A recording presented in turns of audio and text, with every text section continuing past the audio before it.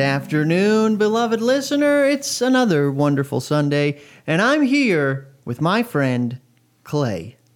Hello. Clay, you sound great. Thank you. Man, I've known Clay for a while now. I'm trying to think of the very first time we met. I feel like it was at a dance party. It might have been. I feel like it was lonesome. Oh, it was lonesome. It was a karaoke night. Yeah, I ran into you there. I was there with Derek, and I ran into you outside, and he was like, "Oh yeah, I know this guy." And, Yeah. And we came over and spoke for a while. Yeah, and we've hung out a few times since then, but it's also just been kind of random a lot of times. Yeah, a lot of run-ins. Yeah. A lot of run-ins, yeah. So I'm so grateful to have you as a guest. Yeah, thank you for having me. Yeah, a lot of fun karaoke nights. Yeah. We met, ironically. Definitely.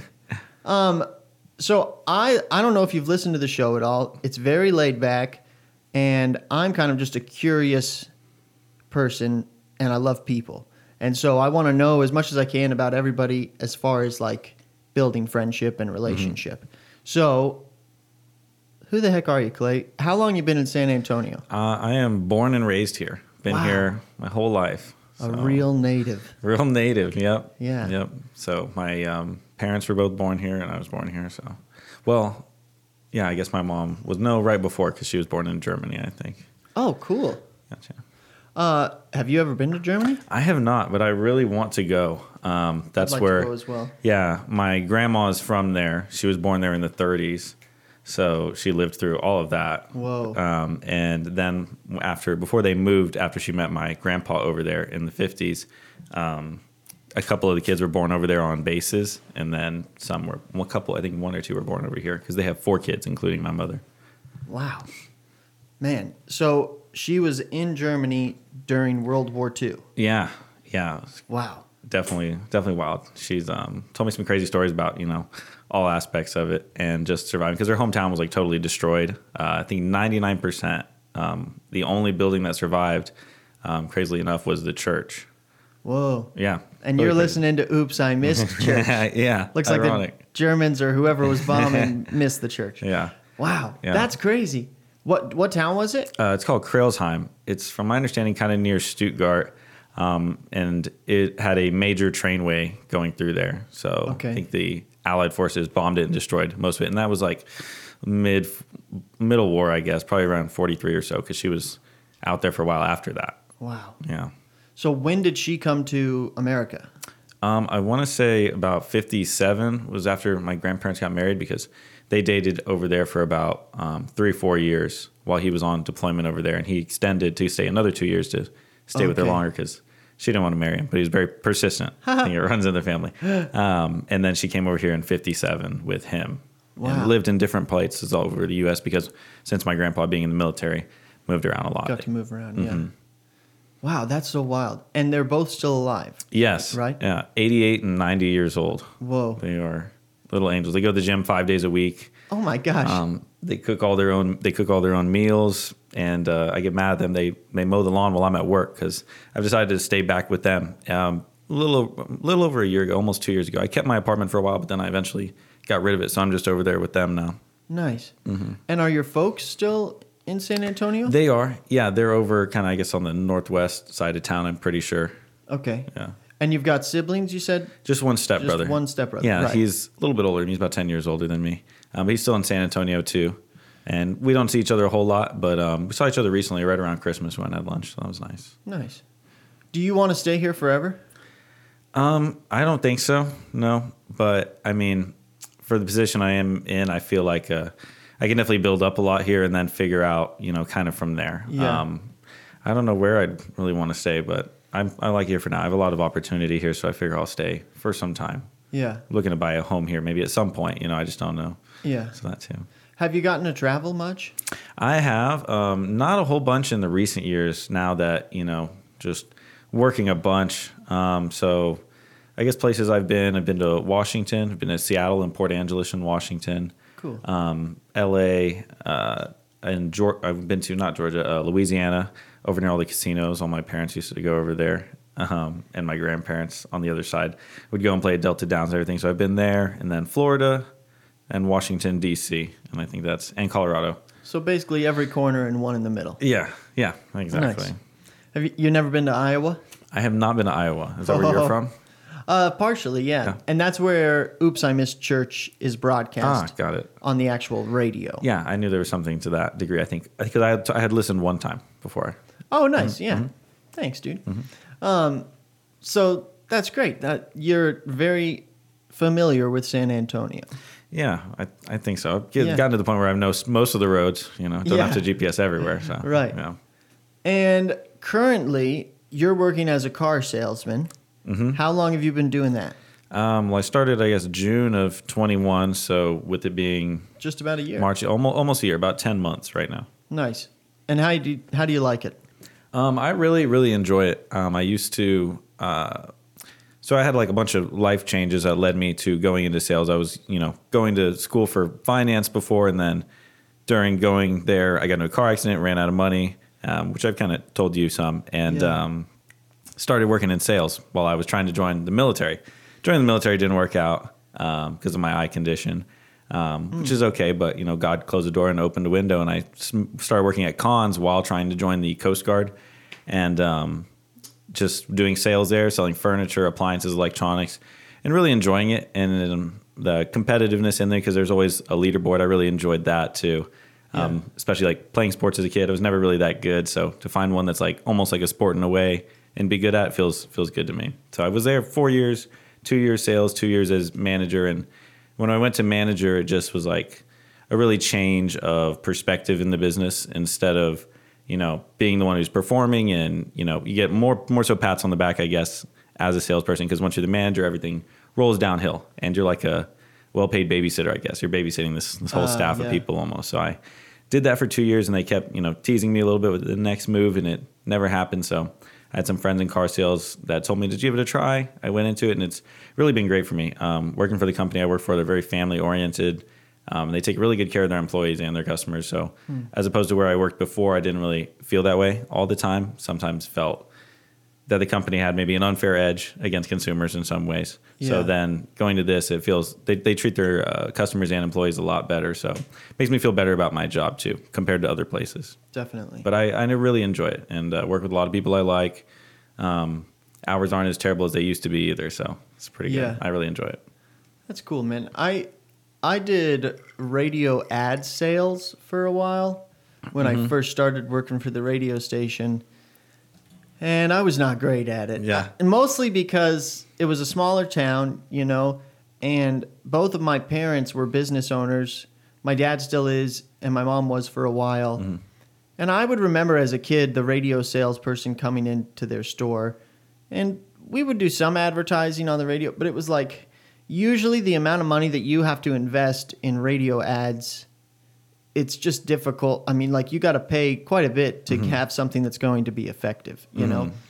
And I just had so much more fun being on air than trying to get customers on air. Yeah. And I like making commercials and stuff, and I think it's important to advertise if you have a business, but I just got way more enjoyment out of it. And my boss could tell that I excelled a bit more as an on-air personality and making commercials and stuff. But yeah, I don't know. Sales is tricky because I feel like you have to be a people person to a degree, but then also have that sort of like competitive spirit. And so I'm not very competitive. There's definitely, for me, like I enjoy it in that aspect because, like I said, I was never super good at sports, even though I'm tall, but I'm real lanky, I guess, and not very coordinated. So to have something like that was really good. And I feel I'm not like a super people person. I do feel pretty reserved, but I feel like when I'm in that scenario, I've got to the point where when I'm in a sales environment, I just kind of force myself to go talk to people. Yeah. And then often when I find myself like going out at times, I won't nearly approach people the same way. I'll just be like, kind of to myself, because it's like I force that side of myself throughout the day, 8 hours or whatever it may be. And then if I go out, my body's like, oh, no more forcing yourself to talk to people. Yeah. So I kind of pull back in. But I feel you don't necessarily have to be a super people person. But if you can get yourself to at least be in that role. Yeah. Then yeah. And I guess that's any job. You sort of have to get yourself in the right headspace to do something maybe you don't feel naturally inclined towards. Yeah. And it's hard with it because it's like there's a fear of rejection with it too, because Right. you get told no way more times than you get told yes. Totally. And that can be something where it's like, oh, I don't want to go out and approach it, but because I fear they're going to say no already. So then you kind of hold yourself back. So getting past that, at least, even if you're not a people person, that's what would make it easier too. Yeah. The fear of rejection is so interesting because I feel like we've all got it, like nobody likes to be rejected, but it really is something that seems you can work and train yourself to get past. Yeah. Because like if the worst that can happen is you being told no, that is not that bad. Yeah. Like in the grand scheme of things, being told no is kind of nice because then it's like, okay, cool, then see ya. You get the answer. Yeah, it's like I'm not going to can try realign. and be annoying and change your no to a yes necessarily. Like if it's a direct no and that's it, then okay, Yeah. see ya. Yeah, no, it's sometimes just an answer is good. Yeah. I think a lot of that happens like in growing up and with relationships and stuff. So many times as a kid, we're scared to like tell the girl we like that we like her because it's almost more fun just to have the crush. Yeah. And to like hope that maybe she does as well. But then how many times have relationships been lost or just time wasted and thoughts wasted because somebody was afraid of being told no? Yeah, exactly. Because you're telling yourself no if you don't approach it already. Right. You've already got a no. Try and get a yes in whatever it may be. Man. Well, cool, dude. How about church? You ever go to church? I don't really. I've been to church. I was born you're Catholic. in Texas. Born Catholic, baptized and everything, and then kind of separated away from it for years because my stepfather wasn't super religious because his father was, and he felt, I guess, maybe that was kind of pushed onto him. So we were never like going to church, things like that. Sometimes, very rarely. But I feel that I found more of my spirituality later in life, especially after that crisis I had about 5 years ago. Really feeling reborn and like, God's watching out for me. It's given me more purpose to go, or more desire to go, and whether pursue the church, or, be involved in the church, listening, or just working on my own personal relationship with God. So I've lately been going to the Hare Krishna temple every Sunday, and they do meditation, chanting, and I feel like there's a lot of universal truth in it. Like I try to take points from different religions because I think there can be universal truths in each little aspect of any religion. Each one has their own truths which can play together. So I've been doing that. We meditate, chant, sing, eat lunch, and talk about life. It's really been really good for me. And then throughout the week, I listen to church radio essentially every day. Wow. Yeah. Church radio, like Catholic church Yeah, radio? no, I feel like it's almost every time I bring it up, people are all, what? But Joel Osteen. Oh, I okay, listen to him, yeah. I feel like he's got a bad rap, but I don't He know. I mean, it's So do all televangelists. Yeah, and it's sad to me too. Like, so much of Christianity, it seems, has been boiled down to just Christians sort of bad talking other Christians, Yeah. or like bashing televangelists or things like that. And even if you don't agree with someone's theology or the way that they teach necessarily, I still think there's so much that the church has been missing out on. And I mean the church as a whole, and specifically like the American church. They've been missing out on the primary purpose, which is we agree on the same core principles, And so let's celebrate what we agree on and then focus on loving our neighbors, because I think the church has been so robbed by Christians trying to specify the exact way you're supposed to do it. It can be very adversarial among them, Yeah. which it's disappointing. Yeah, well, it makes Jesus look so ugly, Yeah. and like it's such a misrepresentation, I feel. Exactly. Yeah, man. But I try to kind of play them all into it because, I mean, in reading the books of Krishna or about Krishna in the Hare Krishna monks, because it's Hindu-based, a lot of it's, universal truths about self-realization and just wanting to do devotional service. That's like a big thing. And I have, out of things that I've read, some books recently, like I read All About Love by, I can't think of the name of the writer right now, but really good book. And it talks about, what love is just doing service for others. It's not, things or anything like that. All that we desire, doing service is like the best way to achieve real happiness. And you get a different feeling from that. I think different, even when you get down to it, hormones or something are released when you do service to others that causes, a happiness reaction. So that's a big thing in Hare Krishna, and has led to me spreading that to the other sides of my life, always wanting to do things good and just do it for God, or for Krishna, or for, just to be better and just to do good, just to do it, not seeking any praise for it or anything. And that makes me feel good, knowing that it's just for God. It's something personal. I just do it for God. I don't have to tell anybody about it or anything like that. And I feel like that's what feels really good and has translated for me from Hare Krishna and Hinduism to Christianity, and kind of shaping my belief, my own personal belief with God. Yeah. Oh, that's interesting. I don't know much about Hare Krishna and that tradition and stuff, but I have an interest in a lot of the Eastern traditions and whatnot. Yeah. Because I think there is, I really do believe that God is so much more involved and bigger than we've made him out to be, and it's I don't think it's wrong of people to explore and kind of question and be curious about, what do they believe on the other side of the world, strictly almost because of where they were born, because there's so many things that are so uncontrollable in each of our lives as far as just existing alone. Yeah. Each and every one of us is here not by the choice of our own. And then we're a skin color that we didn't choose, and we were born in a particular place that we didn't choose. And there's just all of these factors that play into how our life rolls out. And I just find it fascinating. And I think anybody that is locked up or refuses to even wonder about other beliefs or what goes on or what it's like to just be somewhere else or someone else, I really think you kind of miss out on a lot of expanding of your own self and understanding. Yeah, it's disappointing to me when people aren't willing to even entertain any other thought. It's not like they have to dedicate themselves to it, or bow to another god, but just wonder. Yeah, I remember one time, I'm sure it's someone greater who quoted it, but a friend of mine told me of a quote that he read where to be a wise man is to be able to entertain an idea without accepting it, or entertain a thought without accepting it. To be able to do that. And one thing I think that has always been kind of a rooted thing in how I have my relationship with God is it's not going to be I don't know if anybody's seen that South Park episode, or if you've seen the South Park episode where at the end it's they're all waiting almost at the gates of hell, and they're guessing which religion was going to be right. Was it Hinduism, Islam, Buddhism, Christianity, Catholicism, Judaism? And then they just have a thing at the end and they choose one religion, and those are the only people who come to the promised land. Everybody else, sorry, you lost. It's not going to be like that. It's going to be, if you're a good person, and you dedicate yourself to being good and good to others, I think, you'll be well off.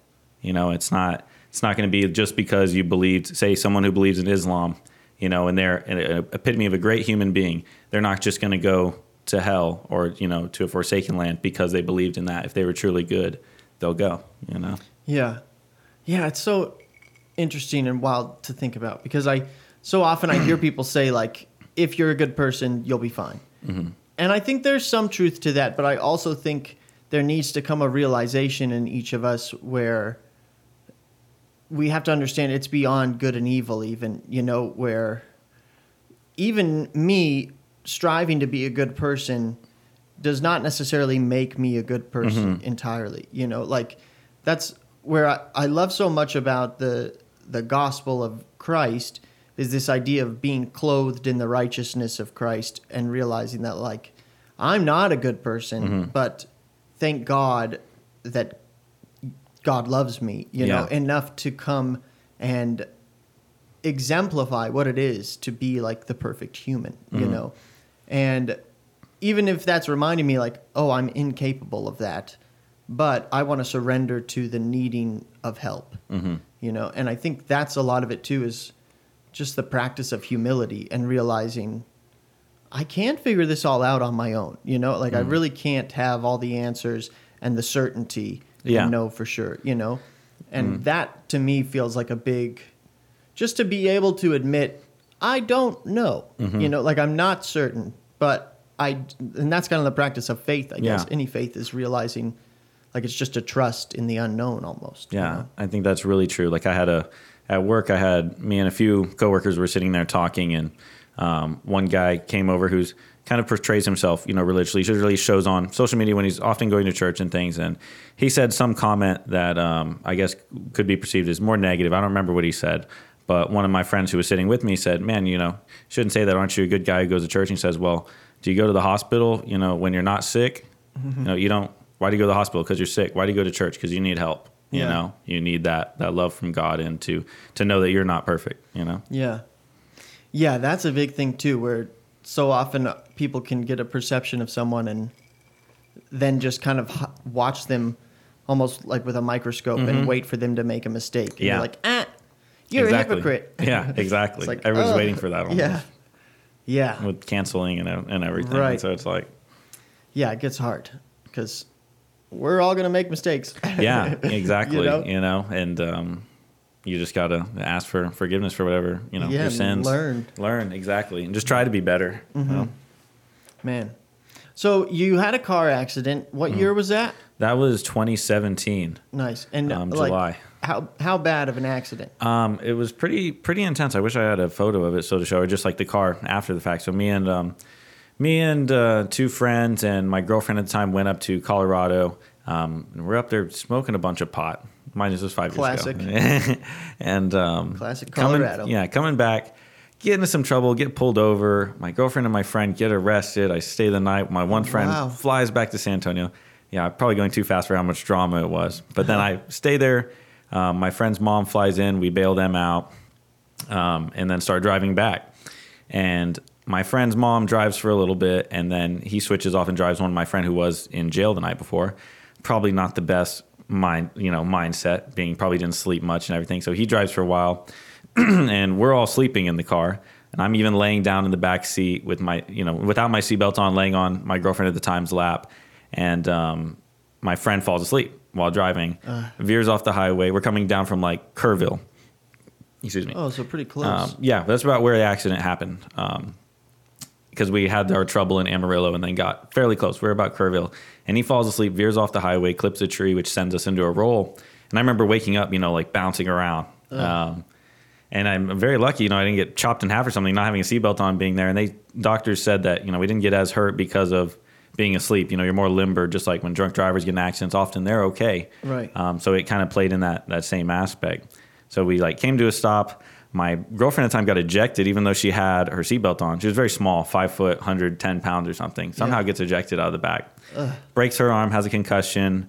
I wake up upside down in the car and crawl out. And get up and I'm like, man, what's going on? My friend's mom's still in the passenger seat. So I just start pulling the door to get it open. People are starting to pull over and get her out. And then I'm like, man, I really got to lay down.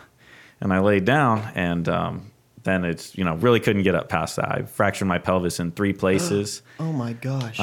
So they took me in the ambulance to whatever local Kerrville hospital was, which doesn't have a big trauma center. And I couldn't move my legs at that point. And I had this beauty scar I have here on my hand that's also kind of from the broken glass. And then, so they don't have a lot of trauma there. My parents drive down, it's 4 or 5 in the morning. And they're like, hey, we got to take him to BAMC in San Antonio. So they airlift me from there to BAMC. And I'm there for 3-4 days, just laying down, not being able to move, bunch of drugs, x-rays. And they said my fractures hadn't separated very much, less than a few millimeters. Wow. So they were going to try and see about not having surgery, which is, where things can always get more complicated. So they let me just stay there for a few days and then had me try and get up and move with a walker. So I just got up and took 2 steps and went and sat back down. They waited a couple more days to see if it'd separate, and it hadn't. So no surgery, and then I went and stayed with my grandparents because they had a 1-story house and learned to walk again, going through physical therapy, not being, I'd get home and I'd have to have my grandparents would have to move my legs into, to get out and then to get into bed. It was a very difficult time. And I remember, I had a lot of religious experiences then. And my real name's my middle name's Hunter. That's what I went by until about this accident. Because I really felt like I was reborn, a different person. I really had a guardian angel looking out for me. And because Clay's my father's name, and he passed when I was very young, so I never really used his name. It was almost kind of I hid it from myself. But I came out, survived. I feel like him watching over me had a lot of power in that, or whatever guardian angels I do have. Lost family members and friends, and I felt very blessed So I kind of went and wore it more as a suit of armor, if you will, like, not scared of it. And it wasn't like I was hiding it when I was a kid. It was that his name was Clay, my name was Clay. It would have been confusing to call us both Clay because I'm not like a junior, but it's pretty much the same name. So they called me Hunter, and then yeah. So I was learning to walk again, physical therapy, the zero gravity treadmills and everything, and worked through it. I had a really good partner at the time, and she helped me get through a lot of it. And started getting into sales after that. And then God closed the door and opened a window. And it took me about 6 months or more to fully recover, and I still kind of had a limp for a while. But then after a few years, it totally dissipated. And now my only thing is this scar on my hand, which isn't too terrible or anything by any means. Right. So very, very blessed. But yeah, those out of the accident, my friend and his mom just had like some bruising. I think his mom had a broken rib, but other than that, like everyone was okay. So sometimes I say, I feel blessed that the worst happened to me. It wasn't any worse for anyone. Yeah. Because mine was bad, but it wasn't like, I'm not dead. I'm not, have any severe life issues. Seriously. Yeah, man. I think so often that a near-death experience is one of the best things that can happen to a person. Just because, I don't know, it seems to really lead to a greater sense of gratitude and just kind of remembering, like, wow, what a wonder it is to exist, Yeah, no, it helped me a lot. And I even said to some family members one time, I'm very grateful for, it happening, because I wouldn't be who I am or where I am today without it happening the way that it did. Definitely. Man. Well, I'm glad you're alive, Clay. Yeah, that's great. Thank you. Thank you. I appreciate it. But and then life's just been moving on since. Yeah. I think because I was going to college at that time, sometimes I think about going back to school, which obviously I'd encourage everybody to do, Yeah. But, well, I mean, I guess not really, because you can do whatever you want, honestly. Right. I still haven't gone to college. Yeah. I think I'd enjoy it, but I still haven't. Yeah, I have like a lot of credits. Like I'd only have to go back for like 2 years to finish and get a bachelor's. But it's like, I don't know. If I did go back, I wouldn't go back for what I was going for. I wouldn't go back for finance. Yeah. Because it was all monetarily motivated to me. And now later in my life, I'm like, that's not as big a deal to me. I just want to do something I enjoy or I'm happy with. Yeah. So I don't know what I'd go back for, but I think about it. Well, that's cool. Yeah, I might go someday. It's hard for me to decide what I'd go for. And it's also like, I can learn so much without going, yeah, exactly. And I feel like that's what a lot of people are realizing even more. And it feels also that a lot of colleges or just like the university world is sort of a lot of brainwashing. We're like trying to get everyone on the same page, be it politically or just, I don't know, ideology. It seems that like they try to tell you this is how you're supposed to think. Yeah. And don't go outside of that or you'll be ostracized, Yeah, it can be very, one-minded. And I guess in the college life scene, it feels almost. And I don't know. I think it's good for people to discover what they believe in their worldview, without like pressure from anything else. Yeah. And just from like what is going to make them feel accepted, among their peers. So. Yeah. Because that's what all that, like high school and all that really is. But I mean, it plays into all parts of life too. Like even in the workplace, you feel like, I feel like that's kind of there too, that you need to fit in among everybody. Yeah. Because it's like you said, you get ostracized, and that goes for all those aspects. And it's like that fear of rejection, even. Exactly. I don't want to be the outcast, or the one that's not accepted or whatever. Yeah. It's the human nature of it. Yeah. That's something we can all work on. Definitely. But it is, there's a lot of value in just being different. Sometimes it's important to be ostracized and outcast. Yeah, in a way. No, and I think once you realize that can be huge, for your life. Like that's something I've tried to definitely focus on more in the past 2 years of my life. Is just, I don't care necessarily if somebody likes me. I want to be myself. I don't want to be a fake version of myself. Right. To get that friendship. Yeah, man, it's so wild. Did you watch the Oscars? I did. I watched. Well, I mean, it was on. My grandparents were watching it. I didn't go in there for a while, and then I came in and watched some of it. And I saw pretty much to the end, towards the best picture. Nice. After like the first hour. I didn't watch it. Yeah. I just saw the highlight reel, all the stuff about Will Smith and Chris Rock. Exactly. Yeah. And as I was trying to fall asleep last night, I was thinking like, surely that was all like. Will and Chris are both actors. Like, that was all an act, right? But I don't know, God, man. I don't know. I really don't know if it was. Either way, it seems unnecessary. Yeah, Like, it seems unnecessary either likely way. that it could have been scripted, but it was either way, like you said, very unnecessary. Had you watched the videos of it, the full thing? I mean, Will Smith was pretty aggressive, so I don't think it was scripted. I don't know.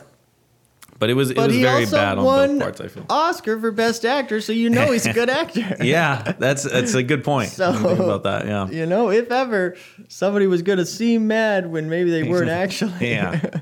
Yeah, could be. I don't know. It's wild. But, it seems like there's already been enough said about it all or whatever, or just like, it almost felt like a sort of like meme producer for the internet, you know? Yeah, like the photos of it now. Thing that happened so that the internet could have more memes. But. Yeah, I saw one where it had like the picture of Kanye and Taylor Swift, and it had this one next to it. I'm like, yeah, it's another, 10 years later. Let's do it again. That's what it's almost like. Just shock and awe, kind of. But yeah, and then it was funny, or not funny, but he had to give the speech. I was like, oh God, this is going to be interesting. Yeah. So.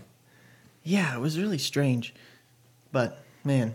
Yeah, I actually saw when I came in here that what's his name, Will Smith issued an apology, but I think it was bad on both parts. Bad taste joke, but also the way he reacted, definitely not how you should react at all. Yeah, yeah, it's such a weird Crazy thing to think about because, like, I don't know, I feel like they're all friends. Yeah. In the first place, and yeah, there's like comedians pictures of them together and everything. Yeah, and that's jokes, his job. Yeah, but. And it's kind of, a little roasty in there. It's like, they poke in the Oscars. So. Yeah. Alopecia, too, isn't it? I wrote a song in high school when I was part of a band called Easy on the Eyes. Mm-hmm. And we had a song called Native Americans because my high school mascot was the Indians, the Oskaloosa Indians. And I remember I wrote a lyric that was, if I was a Native American, I'd try to get with Sacagawea. I'd cut off your scalp like you had alopecia. Which today, I would not sing that song because it would not be culturally appropriate, Yeah. But I had seen a movie where I learned about alopecia, and I was like, wow, that's a fun word. Yeah. It rhymes with Sacagawea. Pretty hard bar, for sure. Yeah. But lesson learned. I don't need to sing that song anymore. Maybe it was just because I was a part of the Indians at Oskaloosa High School, Yeah. I don't know if they'll ever change that mascot. I think there's some pressure, but also in Iowa, it's crazy how much people on the coasts of America just don't even think about the middle of America. Mm-hmm. And to think, too, do you ever think of just how rural of a country we live in? Yeah, it's crazy. There's a lot of land that's almost just like unused or just rolling hills. There's so much empty space here, and so many people in the bubbles of the cities of America just seem to totally forget that there's a whole other world. Yeah, yeah. Because life is so different in small town America than it is in big city America. You know, and I think I love just the contrast and to be able to kind of experience the diversity of it all. Yeah. No, yeah, the small town environment is very, very cool. Like I went to Beeville a week or so ago, and very, sleepy, small little town, but, it has a beauty to it. Yeah. And I appreciate the pace, the kind of just slowed down. In a city, everything feels so much more faster hectic and busy. Yeah. And everybody's trying to get somewhere all the time. Mm-hmm. Exactly. And it's so nice and calm, and that's like how the whole state of Iowa feels. Mm-hmm. Just like, why are you in a hurry, man? Yeah. It's all, they're like, you go. Yeah, you go. Yeah, no, you.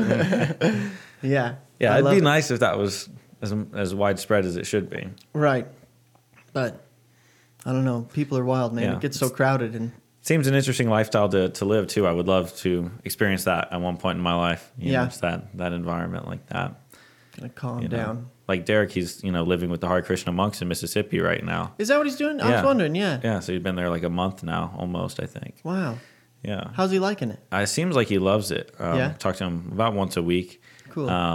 and he seems like he's really enjoying it. They do a temple every morning. He does his chanting and songs throughout the day too, which really, really great. The mantra, the Hare Krishna mantra, is definitely something that feels, when you chant it, it feels like a holy sound.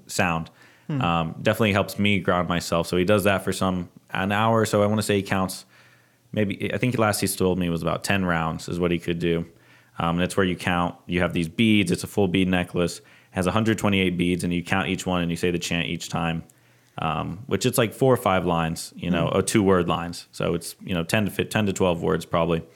And he'll do that, and then he'll do service there, like cleaning the dishes he's volunteered to do. He's going to do a class with some of the homeless kids, or the homeschooled kids, totally differently. Yeah. Homeschooled kids on how to make macrame and bracelets, which I'm sure you've seen that he's done. He's really good at it. So been doing that, and seems like he's really enjoying it. And he works on it's a farm. It's like a community, if you will. Yeah. So they have a farm, and they're building a new temple, and they make ointments, oils, different salves and things like that.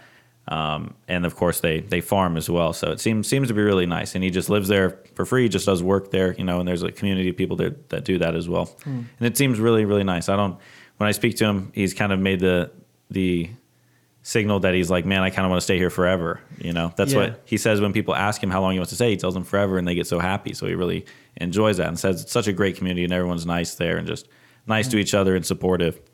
And, so I don't know. So I kind of asked him, and he doesn't know if he's going to come back to San Antonio because it's like so great up there. He's definitely encouraging me to come up as well. It seems like a great environment, just not conducive to my current lifestyle. For sure. But for him, it seems like it's doing him a world of good. It seems like he really enjoys it. And I think it's a very honorable thing to do, Yeah. too. Have you ever done any kind of communal living like that? I think communal living is super important and valuable. It is. I wish it was more common. You know, I wish it was, and I feel like that's maybe how things were very early on in humanity. And I mean, even in other cultures, Latin America, Europe and, Asia and Africa, the family environment or the communal environment is so much closer, it's very tied together. Everybody's life dependent. They're just home a lot more and, interact a lot more just with all each other or to help each other for the community. Yeah. I wish that was more prominent here. Definitely something I think is beautiful. Yeah. It's really interesting because I think there's like something about America in particular is sort of this spirit of the individual, that each and every one of us is kind of out for ourselves and like you can make it and you can do whatever you want because you as an individual are important and powerful or whatever. But I really think there's a crucial need for the balance there of realizing the beauty of individuality and like as a single person, you do have agency and you can do things, but you will burn out without community, and without just like healthy surrounding. And I find myself, it's so much easier for me to live with more discipline and structure when I have that communal setting. Like when there's others around me, when I share every meal that I have, and when, like there's a schedule to when we all meet together and things like that. It really does just create such an easier environment for personal discipline, I feel. Yeah, it definitely is a good lifestyle. And just like you said, being around people all the time, it's a human need, like water, food, or anything. It's definitely something. Yeah, it almost charges you up too. The more you're involved in others, it feels healthier because it is something that's conditioned into us. The community. Yeah, and then that too goes back to the idea of service and whatnot. Because I really do think that to serve others does so much for the server, even just as a way of giving them the fulfillment of like being there for others, and helping others. Yeah, it's such a good feeling, to give, I think that's a huge thing. Yeah, man, that's awesome. Well, gosh, dude, right on. Do you have any, we've been talking for about 40 minutes already. So do you have any songs? Let's take a break and we'll maybe come back next hour and talk some more. Okay. If you got time. I don't know what you got to do, but what's a song you've been enjoying lately? I know I'm putting you on the spot. Yeah, one that came up recently. Well, Antonio's song by by Michael Franks. Cool. Kind of a play on some bossa nova, Brazilian jazz, if you will. Nice. He takes a lot of his things. It's actually it's based off of Antonio Carlos Jobim. That's why it's Antonio's song. Cool. Yeah. All right, here's Antonio's song, ladies and gentlemen. Don't go anywhere. You're listening to Oops, I Missed Church, and we'll be right back. Just a quick, gentle reminder to you, lovely listener. If you want to hear the music featured on Oops, I Missed Church, tune in every Sunday, 3 to 5 at radiokmzn.com.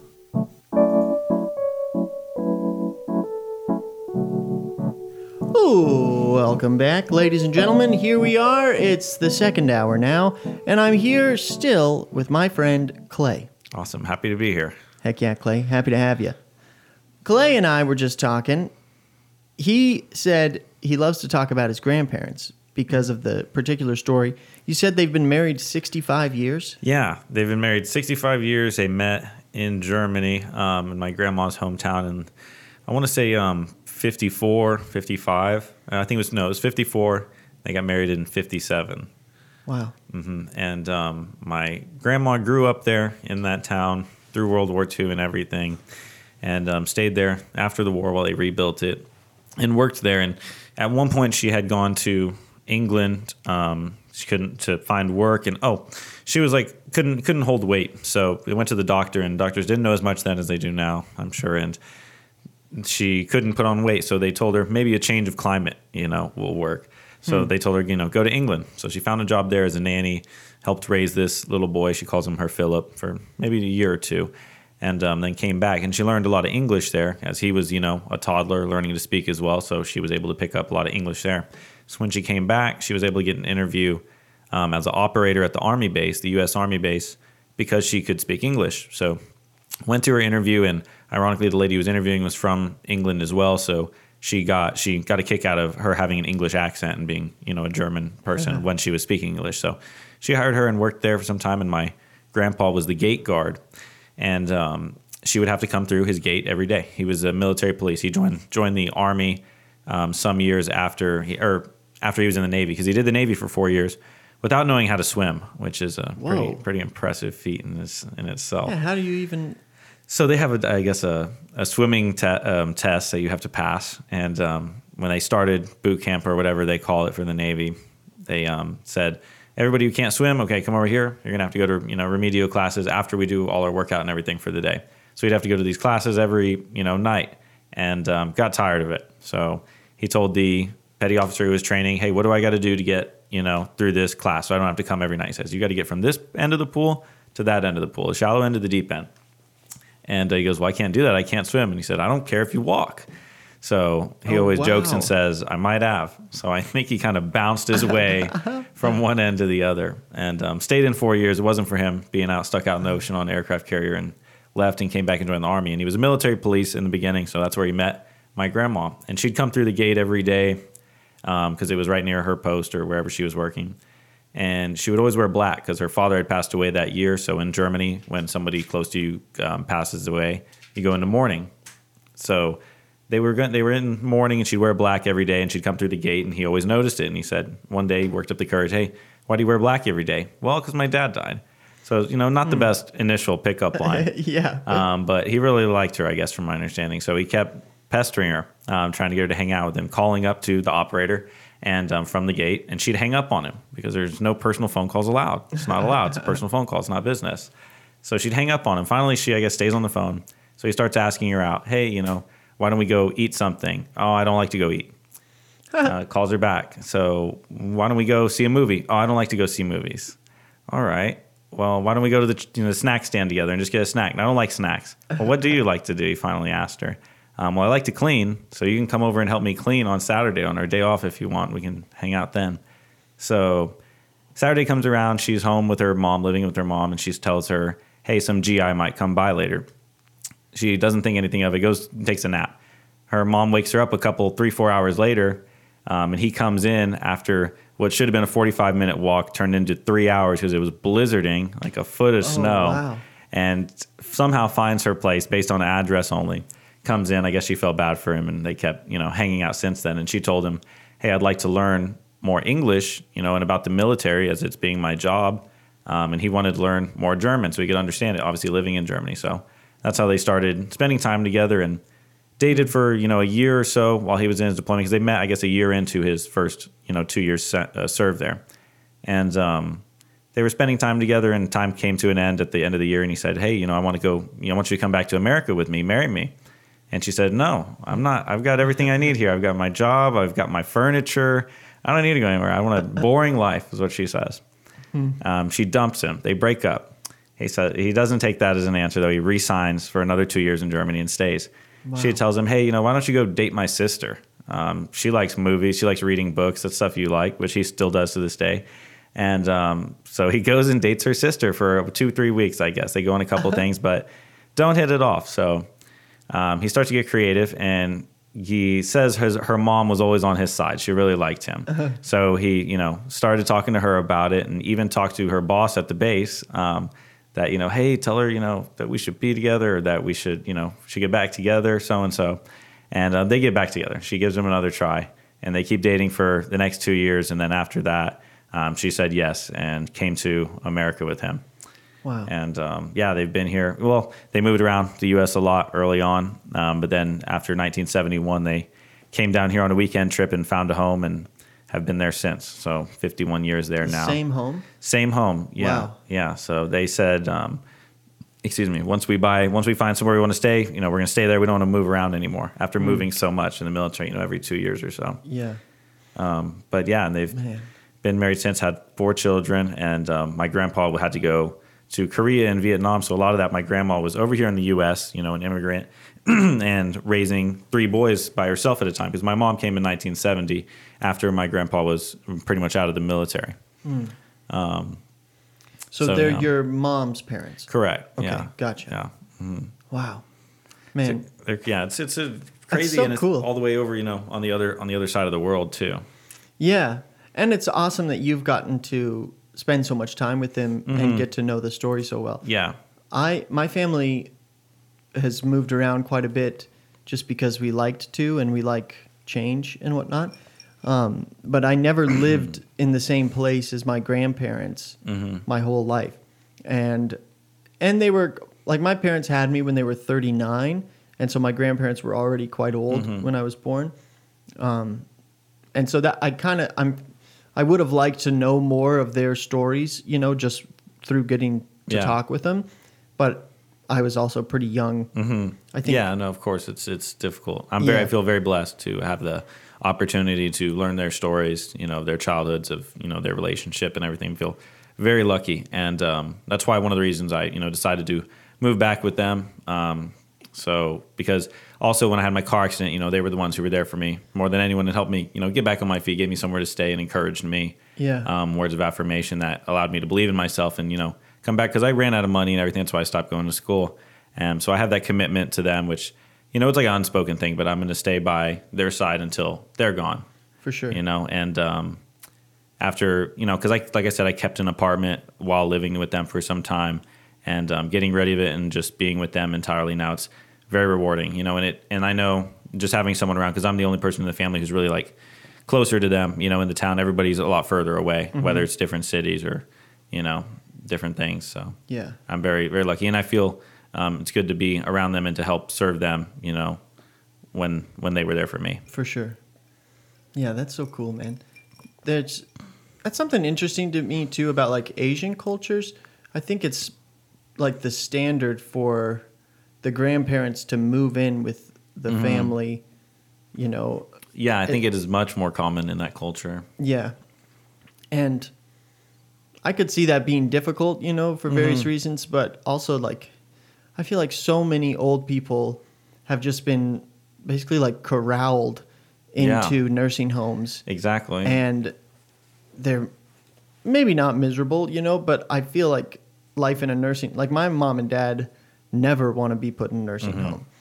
And I can't blame them, because I feel like it would just to go somewhere where it's we're all just here waiting to die. It's kind of, it's like a death sentence. Almost. Yeah.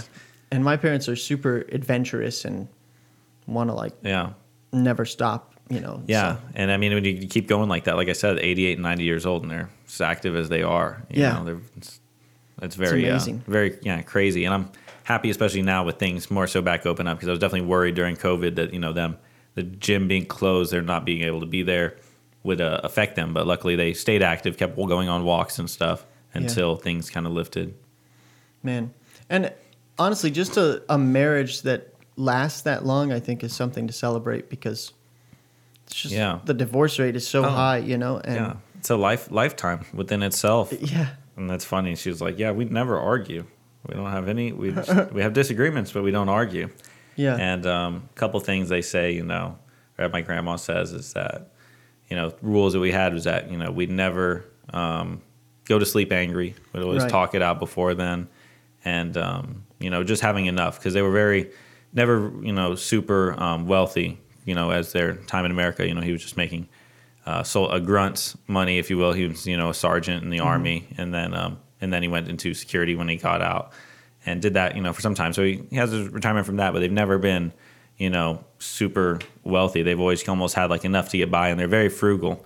And like my grandma, one thing, especially coming from both sides, because my grandpa came from a more impoverished side of the family, and then also my grandma, being in Germany, losing everything, they're very frugal in their nature. They live off, a few $100s a month, if anything. Yeah. So, and like my grandpa said that my grandma would even gain weight, or when they were first here, because whatever the kids didn't eat or he didn't eat, she would eat that leftover food, just as like, I guess kind of the trauma from the war and stuff, not having enough then. So she's like, doesn't want anything to go to waste. Yeah.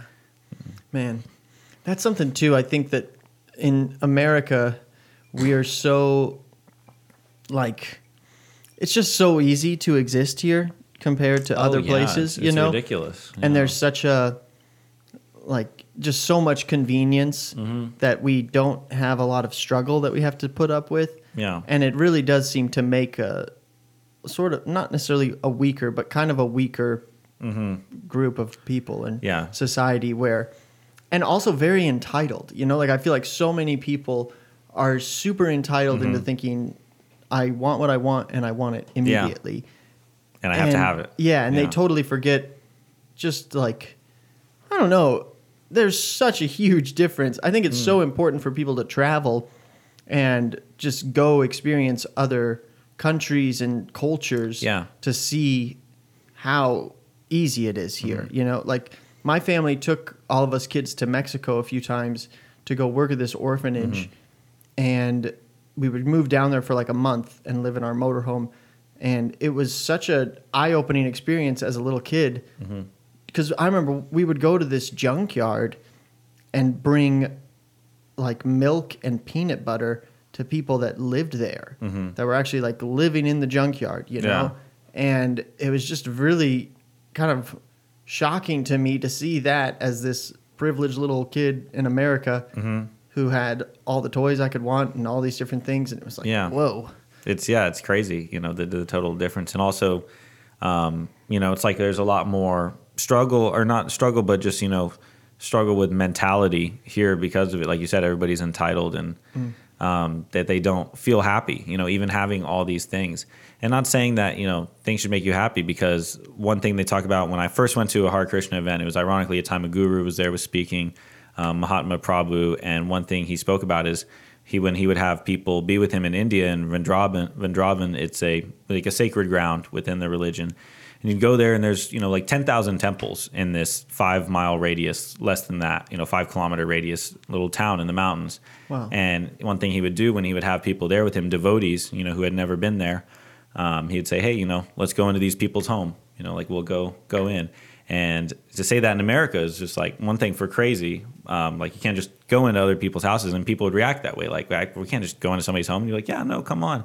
And just walk into this, hut, if you will. And there's these, people, and they're all just crowded around their area. They live up by, 10 by 10 little area, if that. Yeah. And, just are as happy as can be. Their faces light up to have guests. It's such a blessing to them. And they have, with so little, have so much happiness and joy. And especially in that communal type of environment, like we talked about earlier too. But like here, you wouldn't dream almost of just walking into somebody's house, and they would chase you away instead of there. They're inviting everybody in. It's a blessing to have guests. To be able to host. Super welcoming and open arms. Yeah, exactly. Yeah. And it's it's not like that here, Yeah. I think that's what's tricky too, is there's places like that in America where, it is super inviting and welcoming, but there is just, it kind of goes back to that individuality thing of like, I don't know. I get tired of people trying to keep to themselves so much and not be open-hearted and open, with their house even. Cause like it really is such a gift to have company and to be able to host people.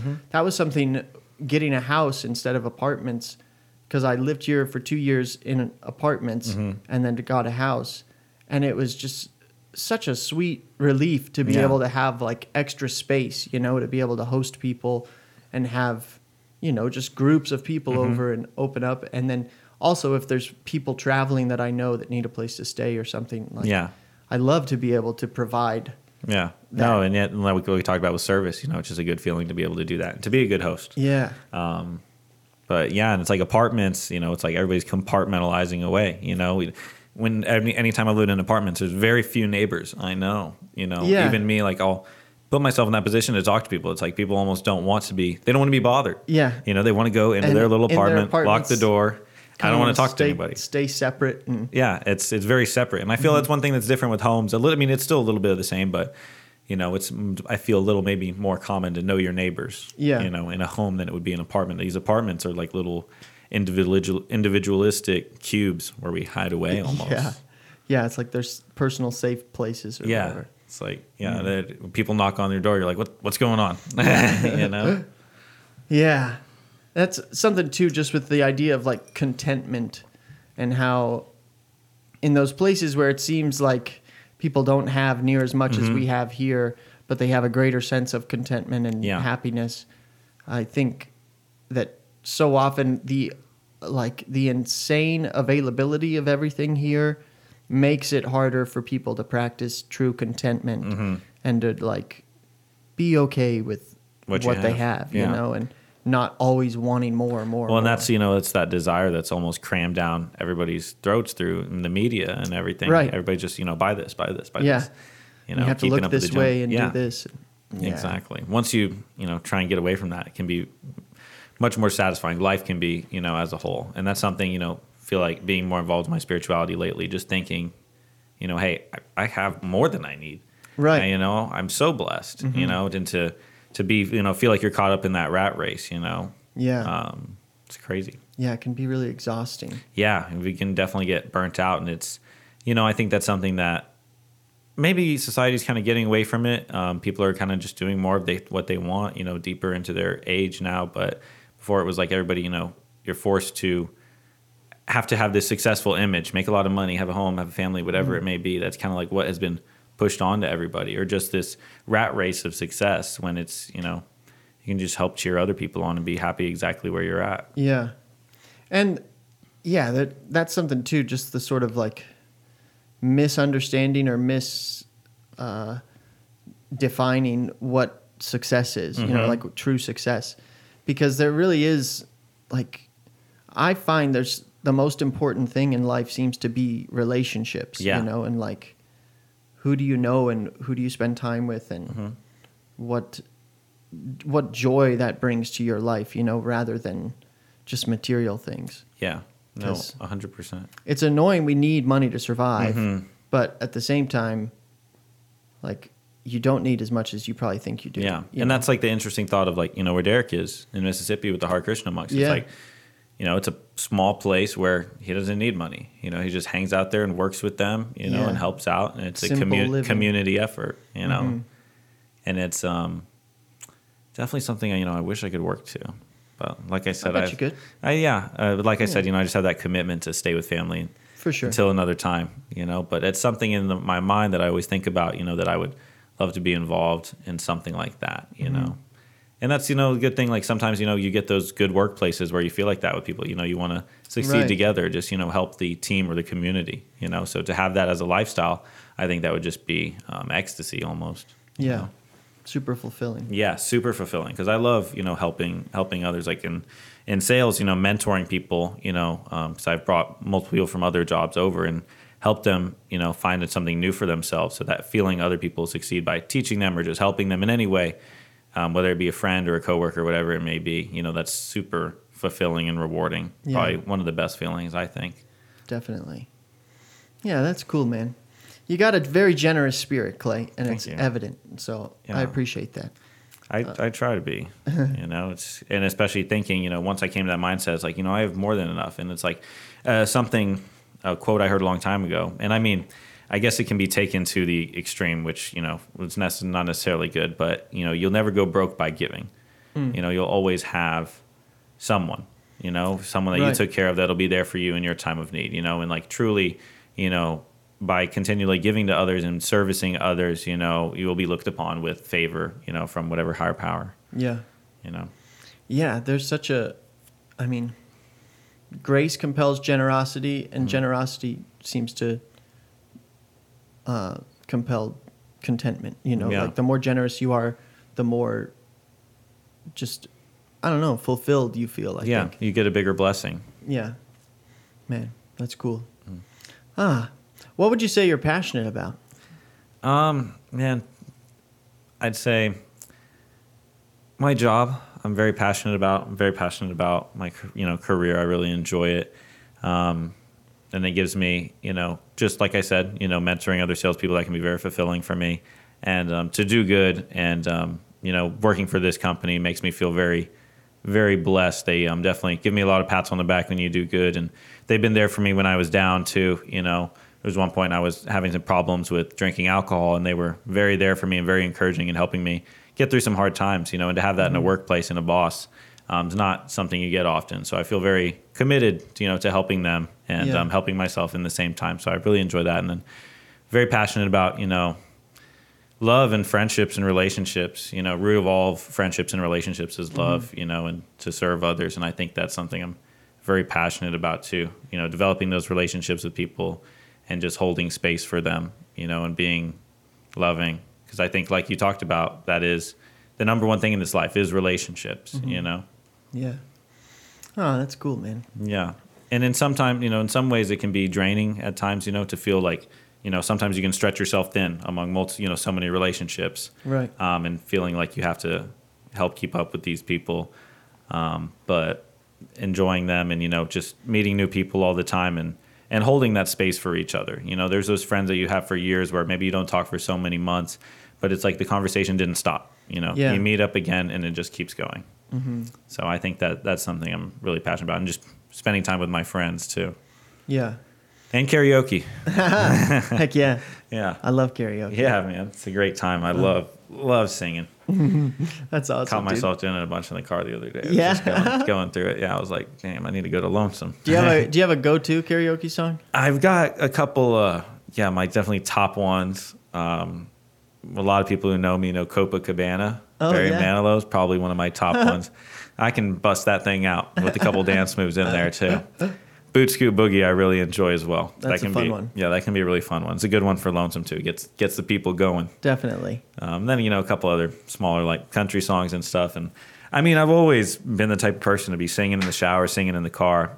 Embarrassing the people I'm riding with, just singing my head off. Did you ever play any instruments or anything? Nothing besides like the recorder. Yeah. Hot Nice. cross buns, but I had a little keyboard in my room for a little while. That was my stepbrother's. I snagged it out of his room after he moved out, so I had that for a while. Didn't learn a whole lot of songs, like Chopsticks maybe, Yeah. a little bit, but that's a cool instrument. That's one I'd love to learn more about. But no, none that I've could say that I've mastered in any form or For gotten sure. very proficient at in any form. Yeah. Well, at least you sing. Yeah, that's my You know? instrument. You got there. a voice. Yeah, an Yeah. instrument in your throat. Yeah, I have fun doing that. That's for cool. sure. Man. Well, what are some things as we're continuing through 2022? It's now April when this Crazy. airs. And what are some things you're hoping to continue to grow in or accomplish this year? Or do you have any particular like goals or anything? I'm bad at setting goals. Personally. Yeah, I'm good at writing them down every couple of months. Yeah. And then what I've done, from the ones I had maybe near the end of last year and then around January 1st, I did kind of a reevaluation in this March. and just went and kind of even graded myself on things that I feel like I've done really good at, whether it be my spirituality, family time, because I probably wrote down 10 or 15 things I just want to be better at. Yeah. One of them, stopping drinking, which, I've done to a really great extent. Nice. In the past 50 days, I've maybe drank once or twice. Good work. Yeah, I feel really good about that. Definitely been a big impact on my health coming out of that scene of just, going out all the time, drinking multiple nights a week, which now I'll just go out and just not drink anything a lot of times too. Yeah. So definitely say I want to continue with that. Should probably work on smoking. I stopped drinking, and it's like I started smoking more cigarettes, but probably work on that. That's funny. It usually goes backwards. You think? Well, I mean, I feel like drinking and smoking are so often tied together, Yes. Yeah. But I could see where not drinking makes it easier to smoke a little more because if you want to drink but don't want to drink, then just have a cigarette, Yeah. like as a I would just be, we'd be there, say Lonesome or wherever, and everybody be drinking. I'd be like, all right, well, I'm just gonna go smoke. Yeah. So I did a bunch of that. I'm not as bad right now, but I mean, I go through phases of it. But For sure. that, man, I want to work, more consistently at my job, and feel, like got to the point where they kind of offered me a promotion recently, but I didn't accept. Didn't push for it. They told me I was in the final two, and I didn't really try to push for it in any way because. Being management before wasn't really. It's fun teaching people, but you could deal with a lot more of the negativity in the industry. Yeah. Because salespeople already aren't liked for the most part. Sales managers feel almost liked even worse, or at least you just deal with all the upset people in that role. And the sales role, you deal with a lot more of the happy portion at least. Yeah. But that because I'm looking, say maybe another year or so. I'd love to work on purchasing my first home as well. Even if I'm staying with my grandparents, just to have that, that property and to begin working on something like that, because in a ways you build your equity and work on a home for yourself in the future. Mm-hmm. But those things cool. in my spirituality, I definitely want to try and make sure I'm going to services every Sunday, whether it be church or the Hare Krishna monks, and work on that and work on my relationships that way. Yeah. So that's those are good, probably man. my goals. Well, you seem to, have a good understanding of what you want. Mm-hmm. And I'm learning more and more. I've been reading this book called Hero on a Mission, and it's all about the 4 main character types, which are victim, villain, hero, and guide, and how each of us lives into these different character types throughout our lives. And every hero knows what they want. And something I've discovered in myself is that I've been a chronic people pleaser my whole life and very easygoing, just like, whatever happens, go with the flow. And it's robbed me not knowing what I want exactly, or like not specifying my desires. And so I want to get better at that just for the sake of, like, I know I have so much more that I can give and offer if I'm willing to take the time to figure out what it is I want in the first place, And so just for you to have a good understanding of what you want, I think is super encouraging and inspirational in a lot of ways, because so many of us just don't know what we want. And that's kind of the biggest holdup, because like for me and a lot of people, I think it's like, we want it all, baby, and you really are just missing out on true growth, I think, when you're not specifying what your desires are, and then even directing your desires, because it's easy to want everything. Yeah.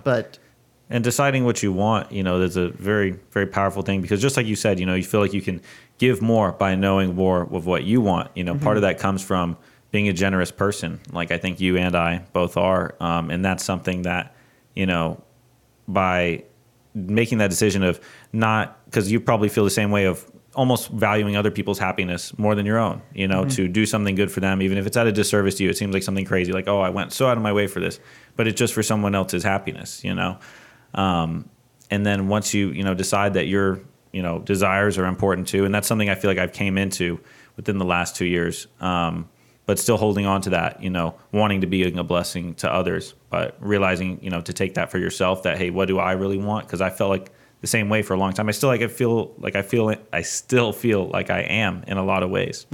So I think that's, a big part of it too, being that people pleaser and figuring out that, hey, what is it that's really for me? you Yeah. know, because you're always in those environments, you almost blend in a way. And part of like being in sales, I feel like that, you know, occurs to me a lot too. So in the workplace, just like I said, I force myself to be out there.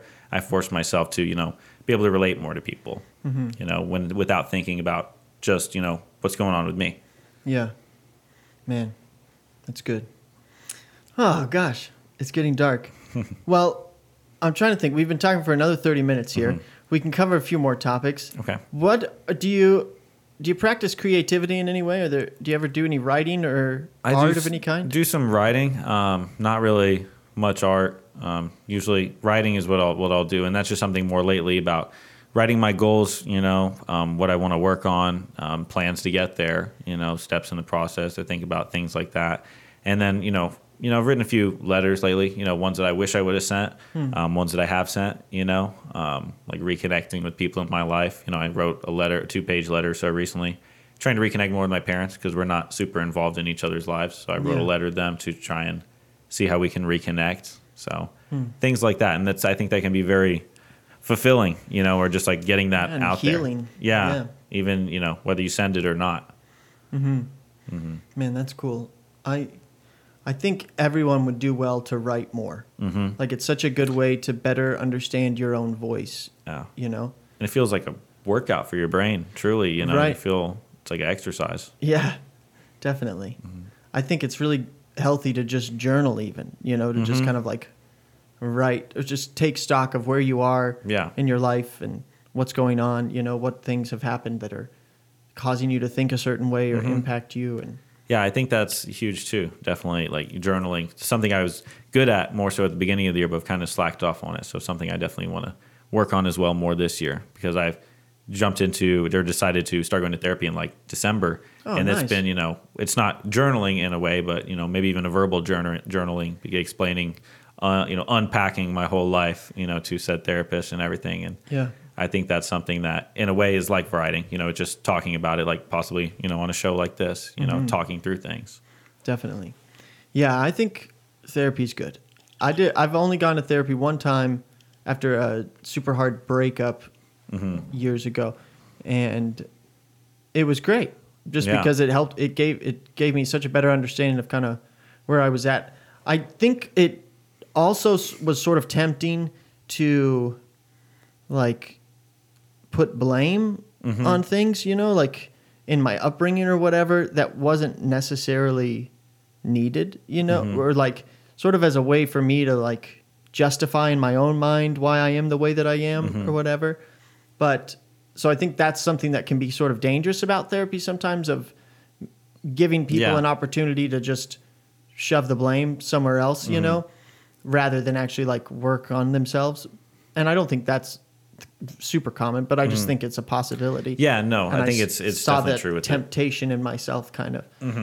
Yeah, because they'll in a way, you know, come up with excuses for you, but you know, Right. finding a working through that too, or to just be, you know, to be different from it, like, you know, to be that change. Like there's a lot of times where we talk about, oh, your father was an alcoholic, you know, you are, you know, apparently 10 times more likely to be an alcoholic, or, you know, addictions, you know, or being in prison, you know, 80% of people who are in prisons, parents were in prison at one time, things like that, you know, Right. but to decide to be the one who's different. Like I remember in a sermon I was reading, it was talking about the son of Jacob, you know, and his son in the Bible. What was his name? It starts Esau, Isaac, or Jacob was not the father of Abraham. I can't think of the name. I think it was one of his sons.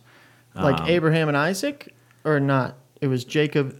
I think Jacob had Jacob was further down. Esau, and why can't I remember? It starts with an L, I think. Wait, Levi. Jacob. Levi. Okay. His son Leviticus, or the book of Leviticus, written by him, Okay. his father Jacob.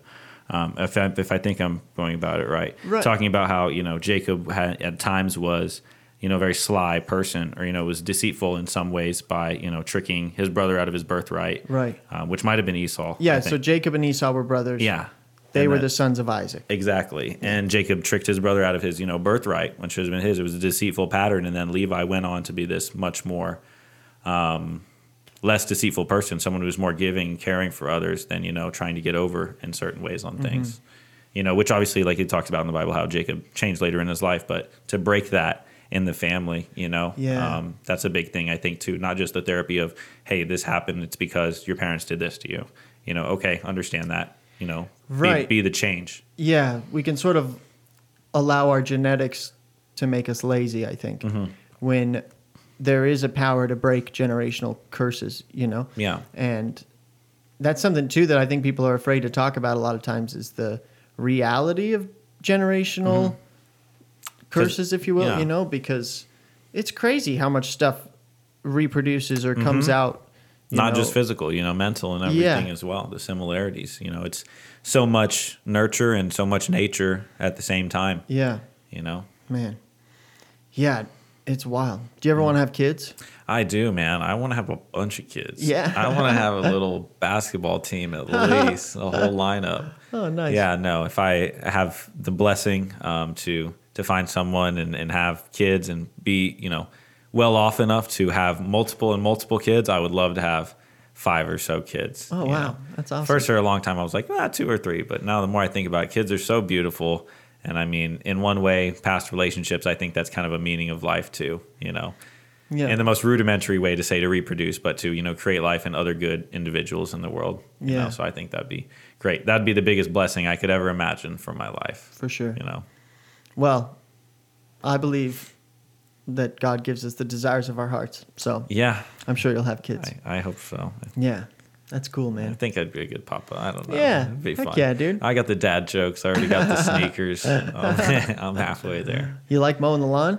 I do like mowing lawns. Perfect. Yeah. Just got to get some barbecuing skill or something. Yeah. I don't have a barbecue. And I don't have kids, so it makes Well, sense. Yeah. I think it comes with the territory. You get it after the baby shower. Right, that I makes think it's sense. Part of it. That and the white Skechers. Yeah. The jorts. New Balance. Yeah. Oh, man. Cool.